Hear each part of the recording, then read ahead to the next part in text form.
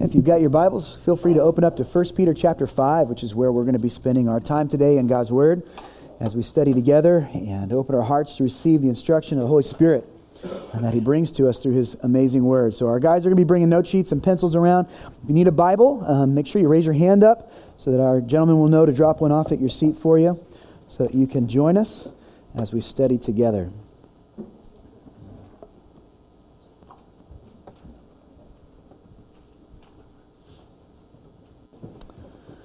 Grace is an amazing thing, isn't it? The fact that Jesus would love us with a free and no strings attached love, that we come to Him in faith, give Him our broken lives, and He gives us in exchange an absolutely pure and redeemed, regenerated life. We are grateful to know Him, and we know that we know God because of the work that He did, not because of any place we've earned at His table by our works or our good deeds or by our right attitudes, but rather we know Him because of the free gift of grace that He pours out onto us.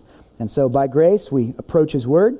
By grace, we receive the instruction that He gives to us so that we might understand Him better and know what He desires for us as He calls us His own people.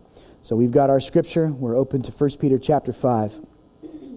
And we're going to be talking again some more this morning about God's church and who God desires to lead His church. The bride of Christ, as I've been speaking about the last few weeks, is precious to the Lord God. He loves His church. He desires to be near to His church. He is covenanted with His church. And so we want to make sure that we do all that we can to sanctify the church, to keep it pure and holy. And that really starts with leadership. We don't want to let anyone lead in God's church and to guide His people who are not themselves being led by Jesus. And so when we speak about the qualities that help us to see whether a man should be a leader among the flock of Jesus, we must answer the question, who? What kind of a man is this? But we must also answer the question, why? Why does this individual feel drawn to serve the Lord in a specific and important way? And so as we examine the heart of the kind of men that God would use to lead His church from the pages of Scripture, we want to also see what motivates this man who wants to serve, who desires to fulfill the role of deacon, servant leader, or elder, overseer over the church. And so we've already talked a little bit about the who. We've talked about his true testimony in faith, that the one who serves must follow Christ with his whole heart. He must truly be a man after God's own heart. Secondly, we talked about his first ministry. Does this man have a responsible ministry to his own family? Is he a one-woman man? Is he faithful to the call of marriage? Does he care for his own children and shepherd his personal flock in his home? And today, the third portion of our study through the qualities of a biblical elder or deacon answers the question, are his motives for serving pure? Does he desire to attain to this position for the right reasons? And so, having the scripture open to 1 Peter chapter 5, we are going to read verses 1 through 3 today, which is going to provide for us the structure for our study. Starting in verse 1. So I exhort the elders among you, as a fellow elder, and a witness of the sufferings of Christ, as well as a partaker in the glory that is going to be revealed, shepherd the flock of God that is among you, exercising oversight, not under compulsion, but willingly, as God would have you, not for shameful gain, but eagerly, not domineering over those in your charge, but being examples to the flock. So Peter begins this short 3 verses by listing some of his qualifications. Why is he even qualified to tell us what kind of a heart this elder or this deacon should have? He says, first of all, he himself is an elder. He knows what it means to serve the Lord in a leadership capacity because he is, like other elders in God's church, helping to oversee the health and the well-being of God's bride. So he knows what it takes because he is serving in that capacity. Then he goes on to talk about how he is an eyewitness of the sufferings of Christ, which makes him an apostle. Now, we don't have apostles in the church today because those who walked with Christ, literally, those who saw him with their own eyes and saw the miracles and the signs that he performed, they have passed on. but they had a very, very important role in the early church as they established structures and patterns that were to be followed by the church for the ages to come. And so Peter talks about how he is also an apostle. He has had a unique exposure to Jesus Christ's leading, and so he has things to share with us that Christ has shared with him. And those gifted bits of knowledge and wisdom will help us as we discern who should serve and who should not serve. And finally, he thirdly identifies in a way that you might not expect. He says that he is a partaker of the glory which will be revealed. I think it's great that he says this. What he's basically talking about, this designation connects him with the church body as a whole. He said, yes, I am an elder, so I serve as an overseer, as a leader in the church. I'm also an apostle, and some might look at him as an apostle and think he is far above the church, that he has some hefty leadership role. But then he says, but don't lose track of the fact that I too am a partaker of the glory which will be revealed to me. Meaning, I am also just like you. I'm a follower of Christ, a believer. I am a sheep as well as a shepherd. And that's a unique thing about leadership in God's church. The elders are not somebody far above. The deacons are not some special class on a pedestal that are to be revered and honored in a way that makes them so wholly other than the regular people in the church, but rather they themselves are also sheep needing to be led. But in obedience to the great head shepherd, Jesus Christ, elders and deacons want to come alongside the work that he is doing in guiding his people. So he says, I am an elder. I know what I'm talking about. I'm also an apostle, so I have a degree of authority to give instruction to you from God. But I'm also a partaker of this glory that we share together. So as a church member, I desire the same thing that you desire, says Peter. I want healthy churches. I want your churches to be strong and to teach the truth. And I want them led in a way that is glorifying to the Lord God. Starting with verse 2, Peter offers 3 sets of contrasts. These contrasts describe the motivational dichotomy of a godly leader versus a worldly leader. This is framed in the language of shepherding. He talks about how these elders, these overseers, are to offer shepherding to the flock of God, to care for them in a way that mimics the patterns that Jesus Christ set for them. And so he gives them three different patterns. He says, don't be like this, instead be like this. Here is a worldly pattern of leadership. This is the way that the world thinks leadership is to go. Don't lead that way. Instead, if you want to be a godly leader, then lead in this pattern. Have these kind of qualifications, these kind of attributes if you want to honor God in the way that you lead. God has a more excellent way of doing things, and the hearts of his leaders are very important to him. So as we consider the role that a biblical leader will play in the church, we must see that the things that drive him, that motivate him, must be the kind of things that drive the Lord as well. Now, this passage applies explicitly to leaders who will serve as elders. But the attitudes described would also very much serve a deacon as well. So I don't think we should just see this just as elder qualifications, but we should also see it as the heart of those who would serve as a servant leader in the church. So in the first part of the second verse here, we are told that some lead out of compulsion. Here's the don't be like this model. He says, the people in the world who lead often lead out of compulsion. Don't be motivated by that. Now, compulsion is like an external force that drives a person, right?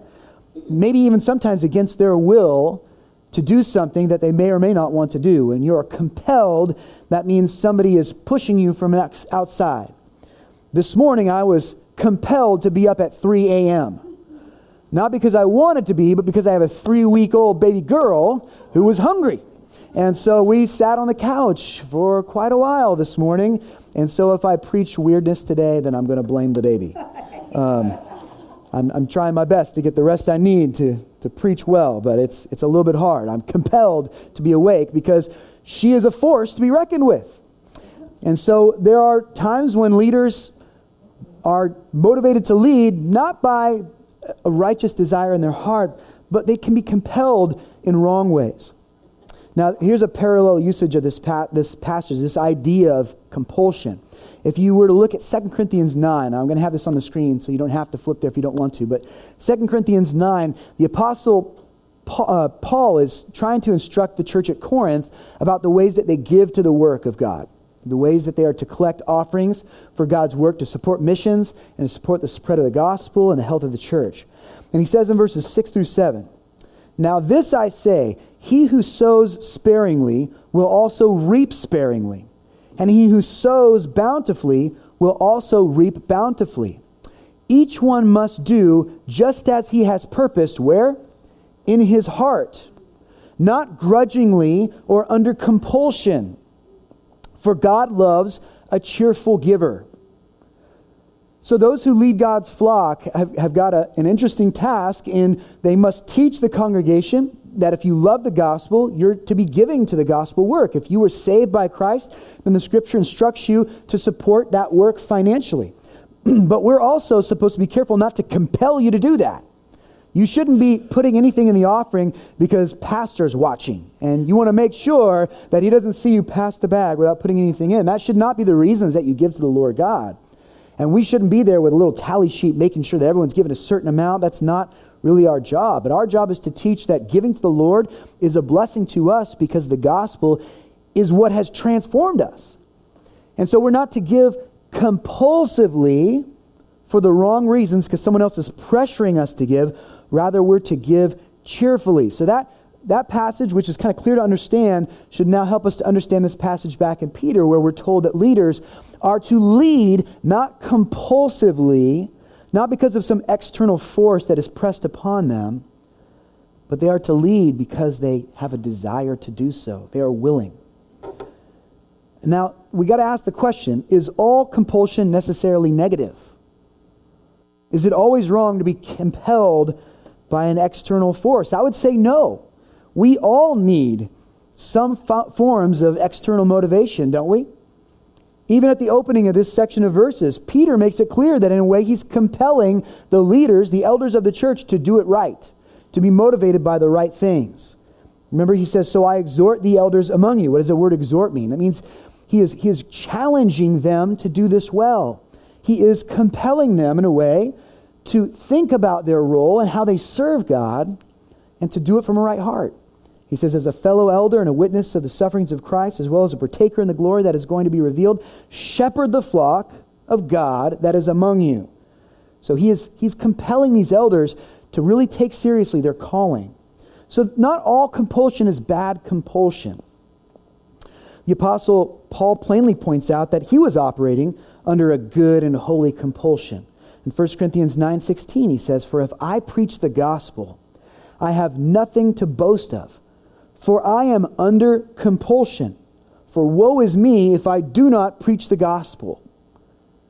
So what is he saying? Does he say does he have a board of trustees that are just poking him in the back saying, "You better preach the gospel every time you get in the pulpit"? No, he's pointing upward. He's saying that I am compelled. The love of Christ, which has made me a new person, which has transformed me and given me new life, eternal life, compels me to preach this good news to others so they might too experience the regeneration that I've experienced.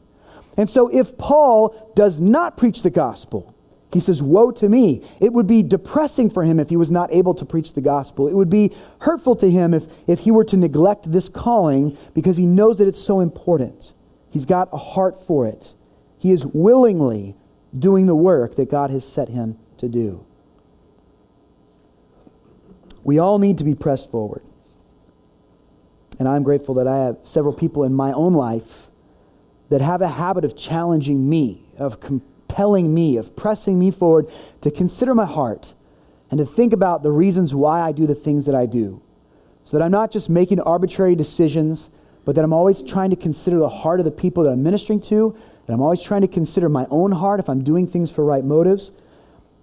And those people sometimes press me so hard that it's difficult for me to be around them sometimes. Those people that challenge you and are constantly asking you, have you been in the Word?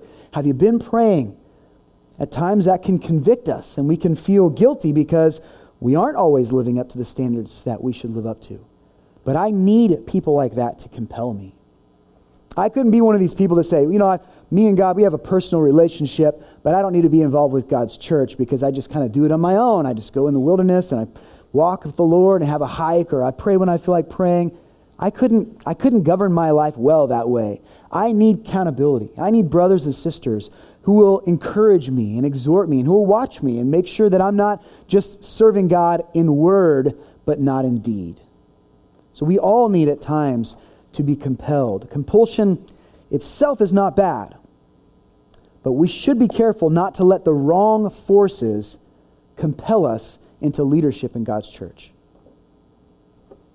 There are several negative reasons a leader might serve compulsively. And we don't have time to look at every negative reason, but I want to give you 3 that are often a danger to those who desire to serve as elders or deacons.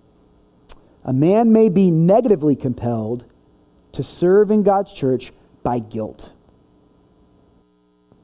Maybe they feel like the sins that they committed against God were so great, and they are so very grateful for the transformation that God has brought into their life, that they feel like they have to somehow pay God back for the grace that He has given to them.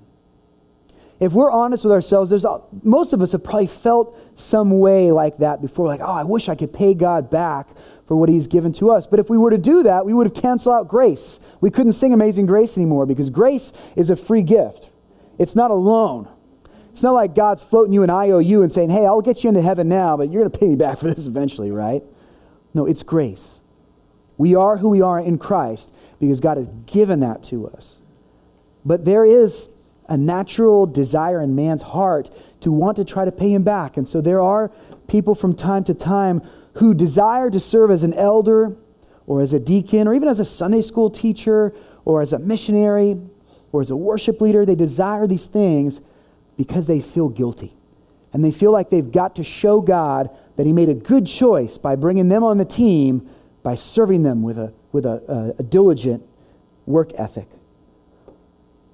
If I don't have full assurance that the cross of Jesus Christ was enough to absolutely wipe out my sin, then I am liable to think that I need to contribute some noteworthy penance to my case for salvation. When Jesus paid the price for our sin, how much of it did He pay? Jesus paid it all. He paid it all. He didn't just pay the down payment. He didn't just ante up for us. He gave everything so that we would be washed pure from our sins. And all of us have fallen short of the glory of God. All of us owe a great debt to the Lord. And it is a serious debt. Most people walk this world not even realizing that they owe this debt to God.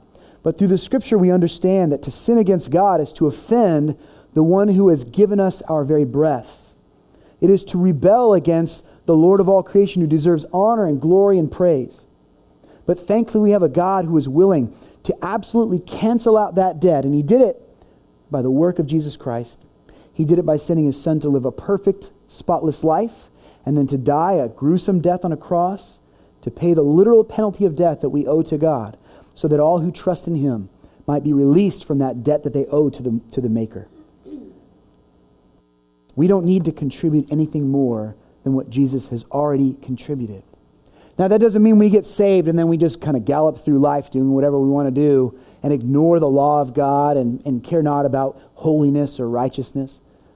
But it would be wrong for us to think that if I just serve God in a greater capacity, then I'll be worthy of heaven. If I just give my life over to the mission field, then I'll be worthy of heaven. If I just learn to play an instrument and give my beautiful voice to the Lord and lead others to sing, then I'll be qualified for the gates of heaven. It doesn't work that way.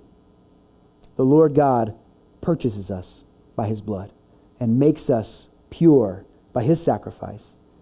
And then we give to Him, but we give as a reflection of gratitude. We give because we can now give, because He has made us worth something when before we were spiritually dead. In reality, it would take so much more than our service to ever get us near to the gates of heaven. It would take the sacrifice of Jesus Christ, and only that can make us pure enough and holy enough to know God and to have a right relationship with Him. So a man may be negatively compelled by guilt. A man may also be negatively compelled by pressure. Pressure from well-meaning leaders who might be suggesting elder or deacon service to them.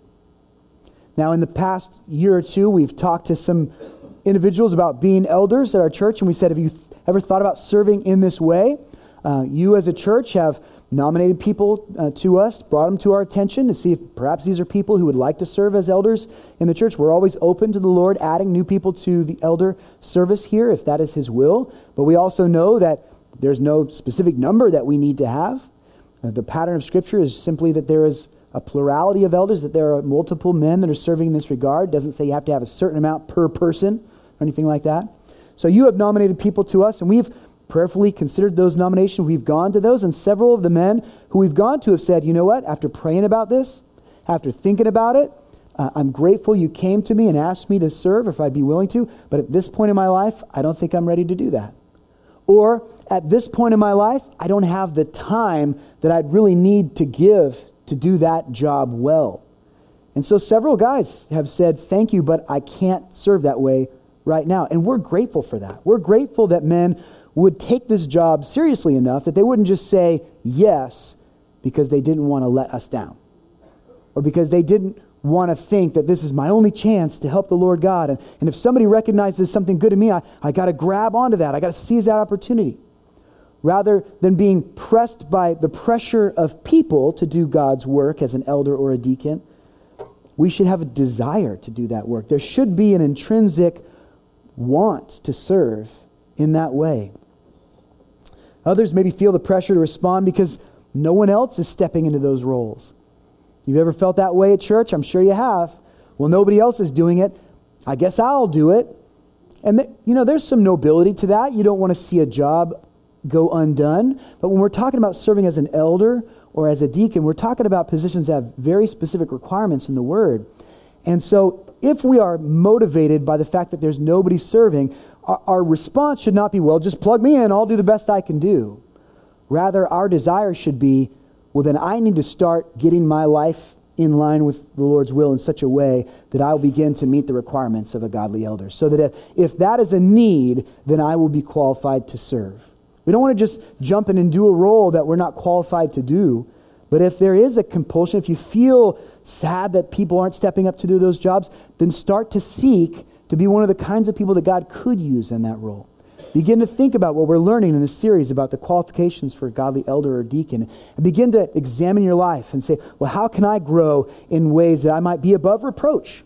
How might I better serve my own family as my first ministry and be a good shepherd to them? How do I need to start to guard my habits so that I don't do the kind of things that would disqualify me from serving well in the church of God?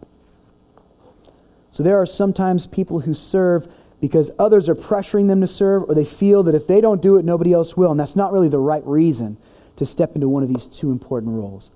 Thirdly, a man may be negatively compelled to serve as an elder or a deacon by personal satisfaction. This one might be a little bit awkward to think about. There are some incredible joys to serving as an elder or as a deacon. Some incredible joys. When I'm teaching the Scripture to somebody, I'm trying to help someone grow in their discipleship, and I begin to see the light bulb go off in their head. You start to see them understand one of the eternal truths of God that before they were confused about, or they didn't really grasp. You begin to see them rejoice in that truth. It's a tremendous blessing to the heart of the person who's ministering when they begin to see that in a person's life.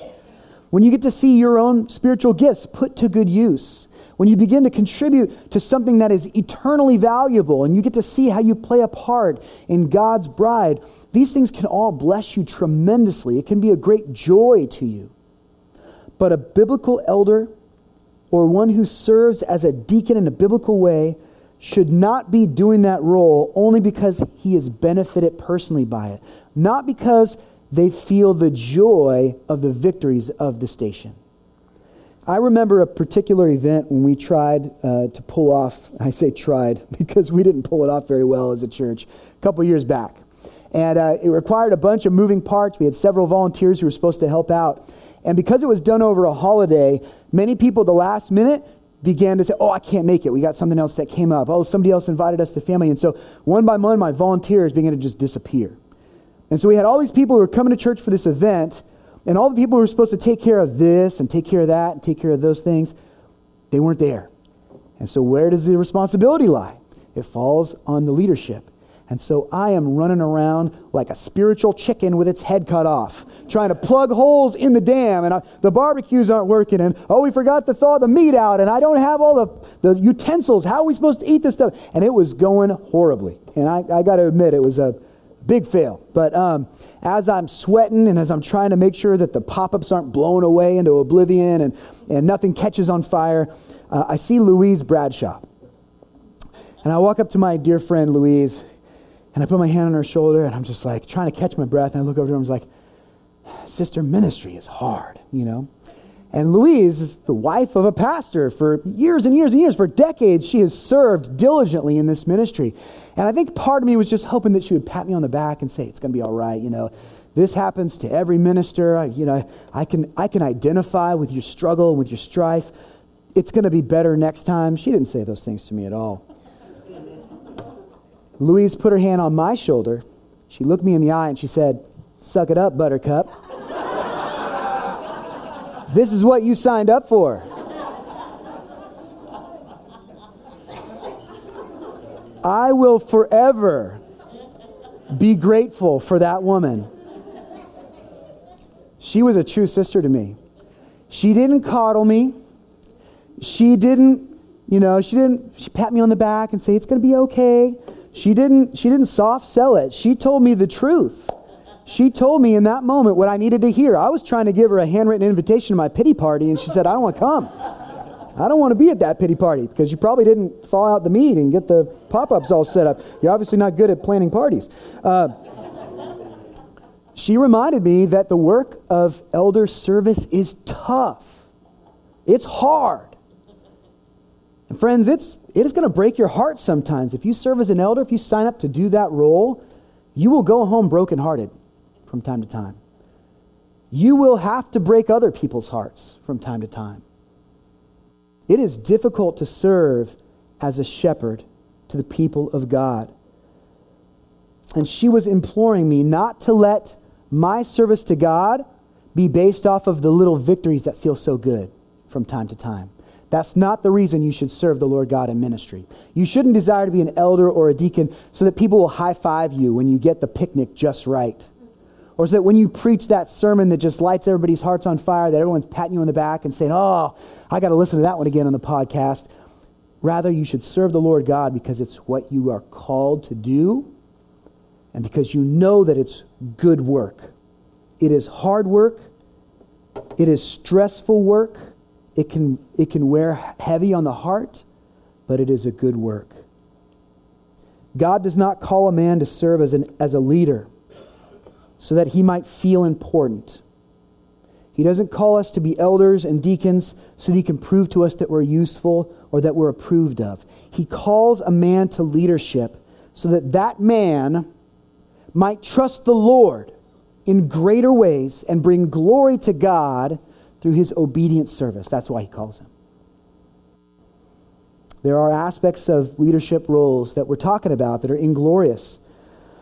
A man who is primarily compelled to serve so that he can experience the satisfactions of ministry's victories will not last long as an elder or a deacon.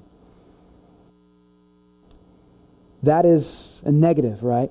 That we are sometimes compelled to lead for the wrong reasons. But Peter also gives us the positive side of that. He says, don't lead like the world, who is compelled to lead by external forces, who feels guilty and leads.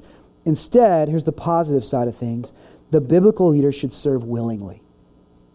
The biblical leader should serve willingly. If you do me a favor and turn in the Old Testament to Isaiah chapter 6, we're going to look at a passage of Scripture there to see this kind of how it plays out for us. Chapter 6 of Isaiah is near the beginning of this book, and it really talks about an amazing way that this prophet, this man of God who was given the word, the counsel, the wisdom of God, and then was called to bring that counsel to the nation of Israel so that they would know what God wants. This is part of his calling. This is part of how God calls him to serve him. And so as we're looking at chapter 6 and we look at verse 1, it says, in the year of King Uzziah, or in the year that King Uzziah died, I saw the Lord sitting upon a throne, high and lifted up, and the train of his robe filled the temple. Isaiah here is not in a physical temple. He's not in a physical room. God has done something miraculous to bring him out of his normal state of consciousness and to give him a vision of sorts. And when he finds himself in this somehow spiritual throne room of God, he is blown away by the majesty of the one that he serves. To be near to this God, to understand his glory, to see him with his own eyes is overwhelming to him. And he sees angels about the throne, and he sees the robes of the king that are filling the temple with glory, and he almost melts. He thinks, I do not deserve to be here. I am going to die because I should not be in the presence of God. That, friends, is a man who is in touch with his own weakness. That's a man who humbly knows that he is a sinner. We should have that sort of sense of reverence for God that Isaiah has, that immediately when he's in the presence of God, he thinks, I don't really belong here. God is too good for me. Skipping down to verse 5. It says, And I said, Woe is me, for I am lost, for I am a man of unclean lips, and I dwell in the midst of a people of unclean lips. For my eyes have seen the King, the Lord of hosts. Because of his personal sin, and because of the sin of the nation he was a part of, because of Israel's sin, Isaiah knows that he's not worthy to be near to God, let alone to serve him. Verse 6, he goes on to say, Then one of the seraphim, one of the angels that was there in the presence of the king, flew to me, having in his hand a burning coal that he had taken with tongs from the altar. There was a burning fire on the altar where worship gifts were offered up to God, and he takes a coal from that altar. Verse 7, And he touched my mouth, and he said, Behold, this has touched your lips. Your guilt is taken away, and your sin atoned for. Wow.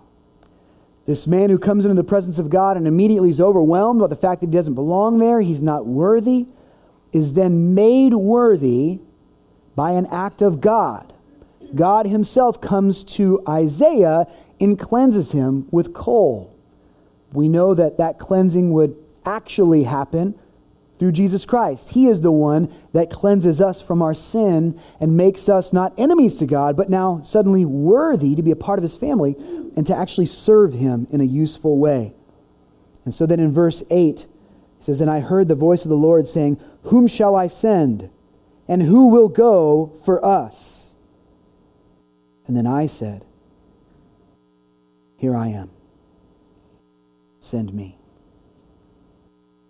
Here I am. Send me. Because of what God has done, Isaiah lets God's will be his own will. I will do what you want me to do, though I am overwhelmed. And though the task is great, if you cleanse me of my sin, you can make me able to serve. I voluntarily, willfully come and serve you. Send me. That's the attitude that Peter is talking about here. When a man is motivated to serve, it should not be by some external force, somebody pressuring them to do the job, or just because there's no one else to do it. It should be a willingness that comes from the heart. I have seen the glory of the Lord God. I desire to serve that beautiful, perfect, all-powerful Maker. An elder or a deacon should understand the demands and the strains of this kind of service. We don't want people coming into elder service or deacon service with a naive understanding of what it demands of a person, because they will be disappointed. You see that Isaiah understands. He sees the gravity of this calling. He knows how serious it is. And that's why at first he believes that he's going to die because he doesn't deserve to be in the presence of God. He knows how big it is, and he knows that he's not worthy of the task personally. The person who would serve as a leader in God's church should examine their own heart to see if their willingness is for the sake of being obedient or the prospect of some kind of reward or to please other people. If our willingness is for the sake of obedience to God, then our motives are pure. They should be fully aware that their usefulness in this service will be utterly dependent upon God supplying everything they need for the task that they have been called to. And brothers, the heavenly call of God is often made to servants who are not initially willing. Over time, those who pursue Jesus will see that willingness may not be the first response of the heart, but it is the best response of the heart. God compels us to be what we are not. That is the very nature of salvation. Salvation is a process whereby God draws man into a state of being that is contrary to his natural sinful state of being. But that heavenly calling will be accomplished by the work of the Holy Spirit within us, and it will be accompanied by a real desire to fulfill the call, even if that takes time. Jeremiah in chapter 20, he is a called servant of the Lord. Is he willing? Not always. In verse 9, he speaks about in chapter 20 how he doesn't want to preach anymore. He's tired of the nation of Israel ignoring him. He's tired of the people going against the will of God, even though he has preached it clearly to them again and again and again. And so he says, I'm not going to preach anymore. But then in verse 9 of Jeremiah 20, he says, but it is like a fire in my bones. As much as I would like to just give up on this difficult work, as much as I would like to turn away from it, I cannot, because I must preach this gospel. I must preach this word of God. I must tell them the truth. He is compelled by it. Jesus preaches a parable. He's talking about those who desire to follow him. And he said that they must eat of his flesh and drink of his blood. Those who desire to be his disciples. And everybody who's listening to him preach are like, what? That's crazy. Like, I'm not comfortable with that kind of a message. And so all these disciples that have gathered around him, not just the 12, but an extended amount of people, many of them start to gather the things and leave. They can't fathom what this means, that if you're going to follow after Christ, you've got to drink his blood and eat his flesh. That sounds completely crazy to them. Now, Jesus is not calling them to cannibalism, obviously. He's basically saying that I must be the basic sustenance you need to get by. If you're going to be my disciple, you have to depend on me like you depend on bread, like water. You've got to be nourished by me and by the wisdom that I give to you. So he says this difficult teaching, and many people begin to leave. It says in John 6, starting in verse 66, as a result of this, many of his disciples withdrew and were not walking with him anymore. And so Jesus said to the 12, you do not want to go away also, do you? Simon Peter answered him, Lord, to whom shall we go? You have words of eternal life. We have believed and have come to know that you are the Holy One of God. So though that willingness is not always our first response, when we really think about it, our attitude should eventually settle into the attitude that Peter and the other 12 had, that this might be tough, this is going to turn a lot of people away, the world's not going to embrace this truth of the gospel, they're going to be offended by the scripture, it's going to make me some enemies, but you know what? I can't go anywhere else. Jesus is the only one who has the answer. He is the true keeper of salvation. And so I must be willing to go and serve. I must be willing to do what God calls me to do. And then there's finally a parable in Matthew 21 that Jesus shares with the people. It's found in verses 28 through 32, where a father instructs his two sons, and he says, I want you to go out into the vineyards, and I want you to work today. I need you to labor in the vineyards, because there's much to be done. And of the two sons, the first one says, I will go, Father. But then after dad goes away, he drags his feet a little bit. The son starts to get up, starts to get kind of hot. So he ends up never even going into the vineyard. He doesn't even help out. The second son, when dad said, go into the vineyard, I need your help, I need you to go and work in the vineyard today. Second son says, I don't want to go in the vineyard. I'm not going in the vineyard today. But then after dad walks away, he feels convicted. Feels like, man, that's my dad. I should do what he calls me to do. He goes into the vineyard and he works that day. And so Jesus says, which one of these two was a true faithful son? Which one of these two obeyed the will of his father? And of course, the answer to that is the one who was at first unwilling, but upon reflection, decided to obey. So the willingness of a servant sometimes takes time. Somebody who is called to the ministry of elder or deacon might at first reject it, might at first push against it, but eventually if the Lord is calling, he will persist and provide the desire for that individual to be willing in their service to him. There is a second contrast here that Peter points out. Again, we have a negative and a positive. The negative is this. Some in the world, some normally think of leadership and they lead for shameful gain.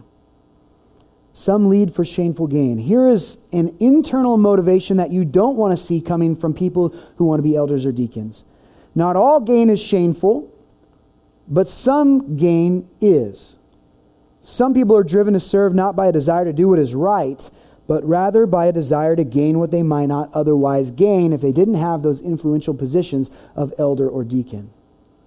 Some are seeking shameful monetary gains. They are greedy. It is right and holy to want to provide for your family. Let's make that clear right away. Money itself is not evil, but the love of money leads to all kinds of evil in our lives. And that applies to men of God as much as it applies to anyone. When we let our hearts desire money in inappropriate ways, it can poison us. It affects our motivation. It causes us to do things for the wrong reasons. Ministers often joke about pastors not making much money, and I always feel weird when that conversation starts happening, because whether someone does or does not serve as a leader shouldn't be about money. It should have nothing to do with dollars and cents. God often provides for his shepherds in unconventional ways, but he always provides for them. The very nature of church work creates a dynamic where those who are motivated by selfish gains might take advantage of the flock to satisfy their personal agendas. Church members want to trust their pastors. They want to believe the best of them. And so sometimes pastors will enter into service of the Lord knowing that and desiring to take advantage of people who are easy to take advantage of because of the high level of trust they have for their leaders. That's not always easy to see. So we've got to look at other areas of people's lives as well.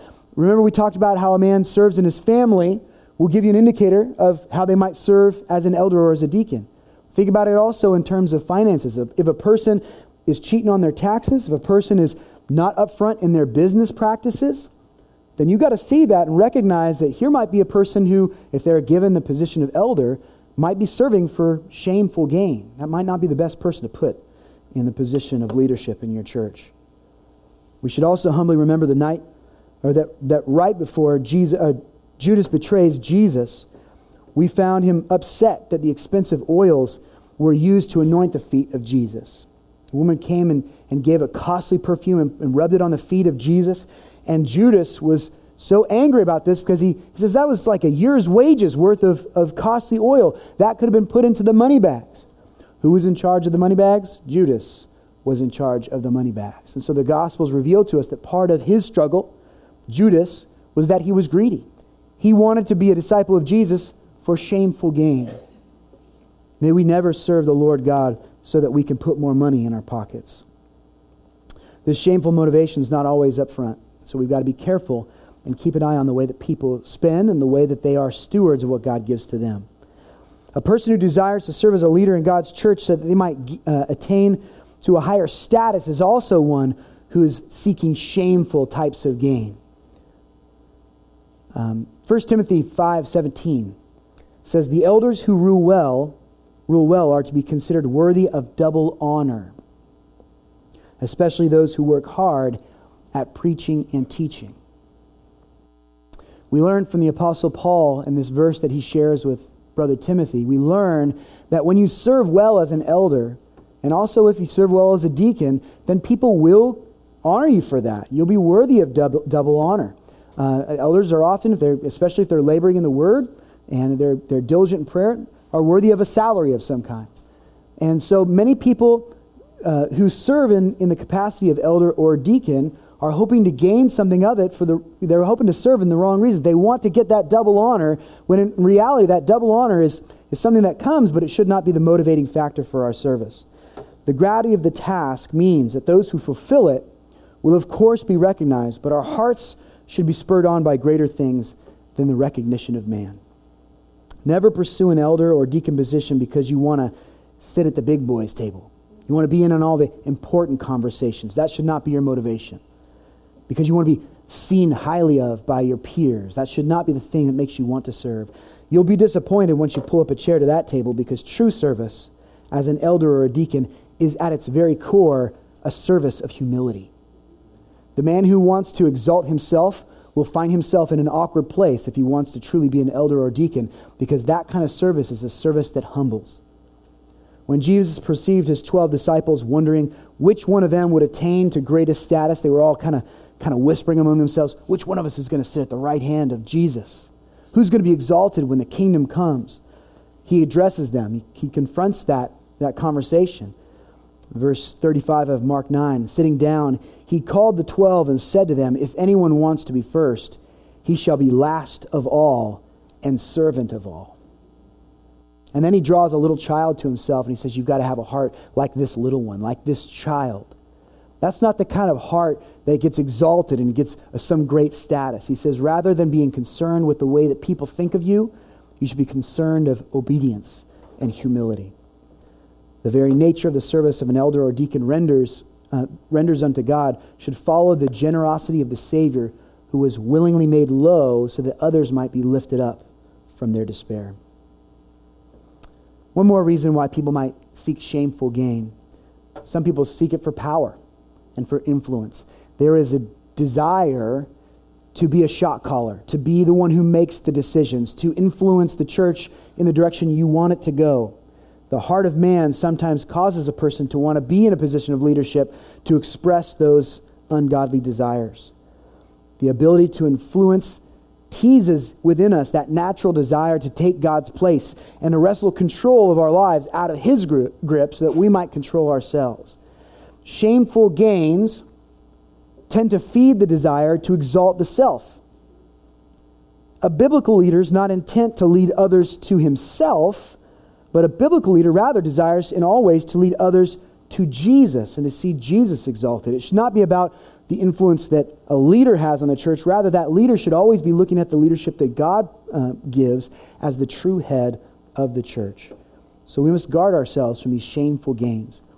Now, the flip side of that negative, of course, Peter provides for us, is that the biblical leader should serve eagerly. Instead of seeking shameful gains, he should serve eagerly. Eagerness is slightly different than the willingness that he spoke of just a few words ago. Peter's demand to serve willingly focuses on free choice. To serve willingly is to say yes to the work. But the demand to serve eagerly adds to that. Not only will a biblical leader offer himself up for service by his own free choice, he will also have a strong emotional desire to do it. He must see it done, as Paul declared. If not, he will despair. If the gospel's not being preached, if the church is not led well, it will be like a deep and heavy burden upon the heart of the man who is truly called. There is such a desire to see God's will accomplished in the church that the service itself, the act of giving, becomes its own reward. The person is not serving just so they can get something else. It's not a means to an end. Rather, he sees the service itself as a gift from God. It is a humbling grace that God would allow us to come near to Him and serve in these important capacities. They don't need some carrot on a stick. How many of you seen that in that little cartoon where there's a man sitting on a donkey and he's got a fishing pole, and dangling from the fishing pole is a little carrot, right? Donkey doesn't want to move unless that carrot is out in front. So some people say, well, yeah, of course I want to get paid for this work. Of course I want to be recognized for what I've contributed. Of course I want to feel like I'm appreciated in the church. That's nothing more than a carrot. And if you're serving for the carrot, what does that make you?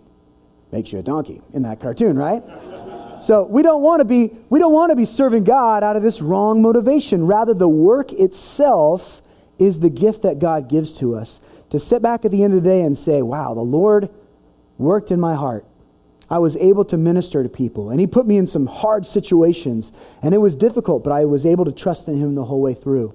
And He provided scripture for me that whole time that gave me the wisdom that I wouldn't have come up with on my own. He provided the wisdom for me from His scripture as I served Him in that capacity.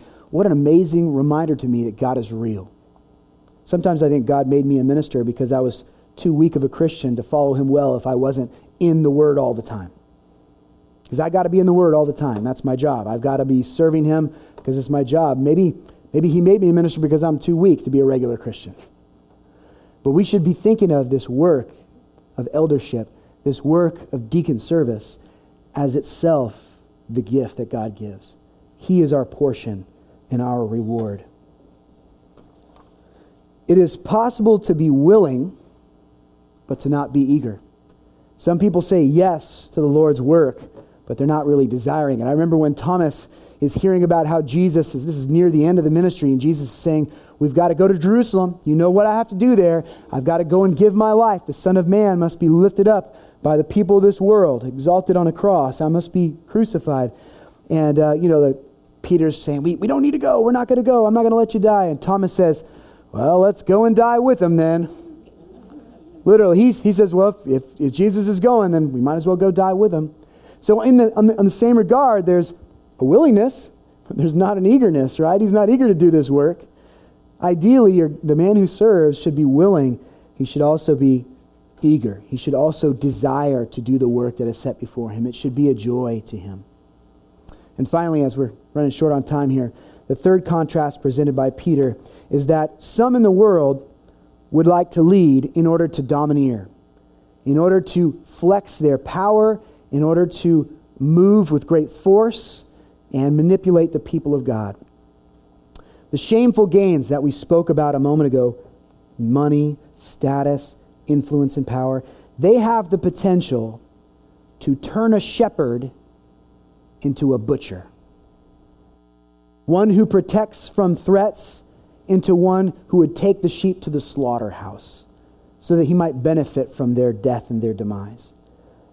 Often, if one man's gain comes at the expense of another man, he will begin to use whatever force he needs to in order to maximize his own profit. That's the way of the world. That's why labor unions initially began to appear in America, because humans who held the economic power were manipulating those who had no power, and so the labor unions were an attempt to try to equalize that power. And then, unfortunately, in our nation, we've also seen those labor unions become so powerful that they began to manipulate the forces underneath them. Man tends to manipulate others because of their sinful nature. That is the pattern of man's heart. But it cannot be the way of God's leaders, especially in light of the fact, in the verses that follow Peter, the verses that follow the section in 1 Peter we're reading today, he reminds them that they have an obligation to subject themselves to the leader of these godly elders. They have to be trustworthy. They cannot be men who are going to manipulate and rule with an iron fist. Our elders and our deacons must be soft-hearted. They must care for the well-being and the health of the flock, not just for their own ambitions. There's a sad example of how this domineering can creep into God's worship in the book of 1 Samuel. I'm going to read verses 12 through 17 for you. It says, "Now the sons of Eli, who were also priests," they were from the line of Levi. Now the sons of Eli were worthless men. They did not know the Lord and the custom of the priests with the people. When any man was offering a sacrifice, the priest's servant would come while the meat was boiling, and with a 3-pronged fork in his hand.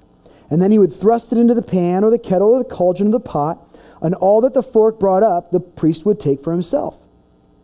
Thus they did in Shiloh to all the Israelites who came there. So basically they're describing one of the ways that the priests got paid back in the days of Israel was when offerings were brought, the fat was offered as a burnt offering to the Lord God, and then the meat was divided up, and they would boil it, and the priests would then be able to come in, and with a 3-pronged fork, they would be able to push into this cauldron, and whatever meat came out on that fork was what they were paid for that day. That was part of their wage. Verse 15, also before they burned the fat, and it's talking about these wicked priests' sons, the priest's servant would come and say to the man who was sacrificing, "Give the priest meat for roasting, as he will not take boiled meat from you, only raw." So they were not content to get what the traditions of the temple provided for them. They wanted to get their meat before the boiling. They wanted some of that fat that was supposed to go to the Lord God. They wanted the good cuts, and so they were refusing to operate under the rituals of the temple. They wanted to do it their own way. Verse 16, "If the man said to them, 'They must surely burn the fat first, and then you may take as much as you desire,' then he," one of the sons of Eli, would say, 'No, but you shall give it to me now. And if not, I will take it by force.'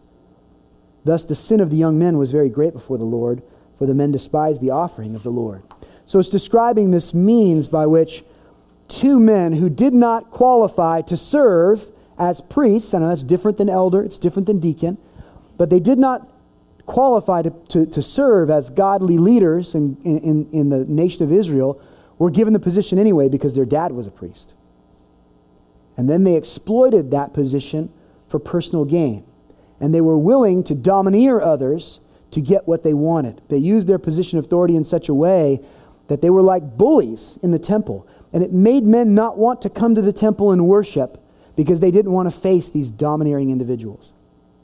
So we must be cautious, church, that we are careful not to put people in charge who are domineering, who lead with an iron fist, and who lead in such a way that people are intimidated and are pushed back and feel like they cannot freely come with love to God's household.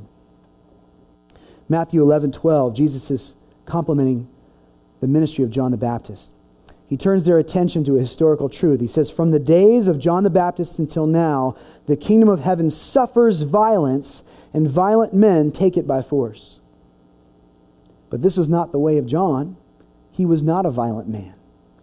His might was not in intimidation. His might was not in strong-arming people into submission. Though his words were mighty, he did not domineer, but rather he appealed to the conscience of those who heard him preach. See how John dissuaded the people from using their advantages over others in a domineering way. When he was baptizing in the Judean wilderness, people began to become convicted that they were sinful and they needed to repent to the Lord God. And so many would come to him and look for direction. What do we do in light of this repentance that is so important? In verse 10 of Luke 3, and the crowds were questioning him, saying, "Then what shall we do?" And John the Baptist would answer and say to them, "The man who has 2 tunics is to share with him who has none, and he who has food is to do likewise." In other words, what he's saying is, if God has put you in a position of advantage, share your advantage. Don't just lord it over others. Don't use it as a power play for the rest of the community, but instead look for those who are weak. Look for those who don't have, and give some of what you've been blessed, give some of your abundance to them so they will have as well. Then 2 groups of influential people come to John the Baptist, and they say, "Well, what shall we do?" Verse 12, and some tax collectors also came to be baptized, and they said to him, "Teacher, what shall we do?" And he said to them, "Collect no more than what you have been ordered to collect." See, the tax collectors would often ask for more than what they really had to collect. So that way they could go back to Rome, and they would give the taxes that were owed, but whatever was extra, they'd put in their own pockets. John the Baptist is saying, if you want to really follow after Christ here, don't be domineering. Don't use your position of authority in such a way that you're manipulating the money out of your brother's pockets. Verse 14, some soldiers were questioning him, saying, "And what about us? What shall we do?" And he said to them, "Do not take money from anyone by force or accuse anyone falsely, and be content with your wages." These soldiers had swords. They had shields. They had the power of the Roman army behind them. And many of them would often mistreat the Israelites, the Hebrew people, in order to get them to do what they wanted them to do. But these soldiers, who were commissioned by Rome but were Hebrew by blood, are told by John here, don't use your might, your advantage, as a tool to manipulate those who are under your watch. Instead, lead them with gentleness and with justice. So the negative example here is that many people in the world think that those who are dominant should be leaders. Those who can push their way around and force results by violence should be leaders. But in contrast to that, Peter tells us that biblical leader is to be exemplary. He is to be exemplary. His leadership should not come by forcefulness. It should become by him taking the first step in obedience to the Lord God. Because Jesus is the only perfect example, a godly leader must be exemplary in repentance as well as other things. That's an example to the flock that he is leading. A leader does his followers no good when he hides every mistake that he makes, and by doing so robs his people of an example of how to manage their unavoidable failures and shortcomings. So a leader, an elder or a deacon, should be willing to recognize when they make a mistake and lead through example by repenting of that mistake, by coming forward and saying, "You're right, I will do it better next time." That's different than a domineering leader, isn't it? Domineering leaders don't admit their faults. They don't believe they ever do anything wrong. They just try to get people to believe that everything that they do is for the best. So the godly shepherd must be an example of repentance must be an example of holiness, an example of faithfulness. And as we conclude, I want to draw our attention back to a really important truth. Who's writing these admonitions? Is it not Peter, who himself has failed dearly the Lord Jesus Christ?